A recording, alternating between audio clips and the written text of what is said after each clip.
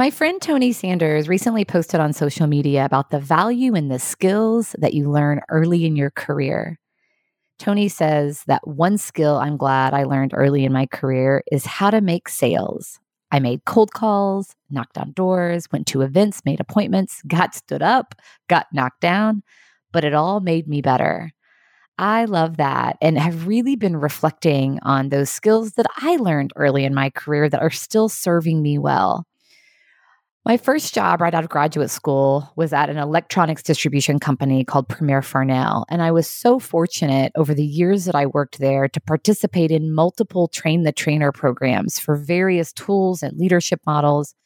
And through each of those programs, I learned important facilitation skills that continue to serve me well. My first facilitation with a global audience was at the age of 25.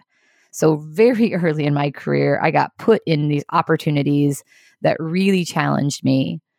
I had just participated in a week-long change management certification program and gotten helpful feedback from the instructors to help me deliver this program.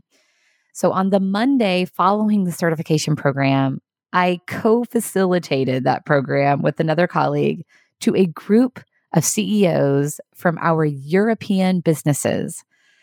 Oh my gosh, I was so out of my element and was completely overcome with nerves and so shaky. I remember less about the program and much more about my own nerves.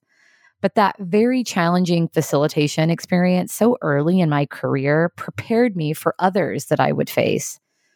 And a couple of years later, one of the CEOs from that group was transferred to lead the division where I was working. And the connection we'd made previously was so helpful in supporting him in his new role.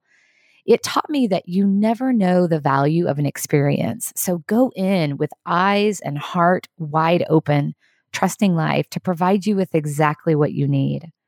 So what about for you? What skills are you happy you learned early in your career?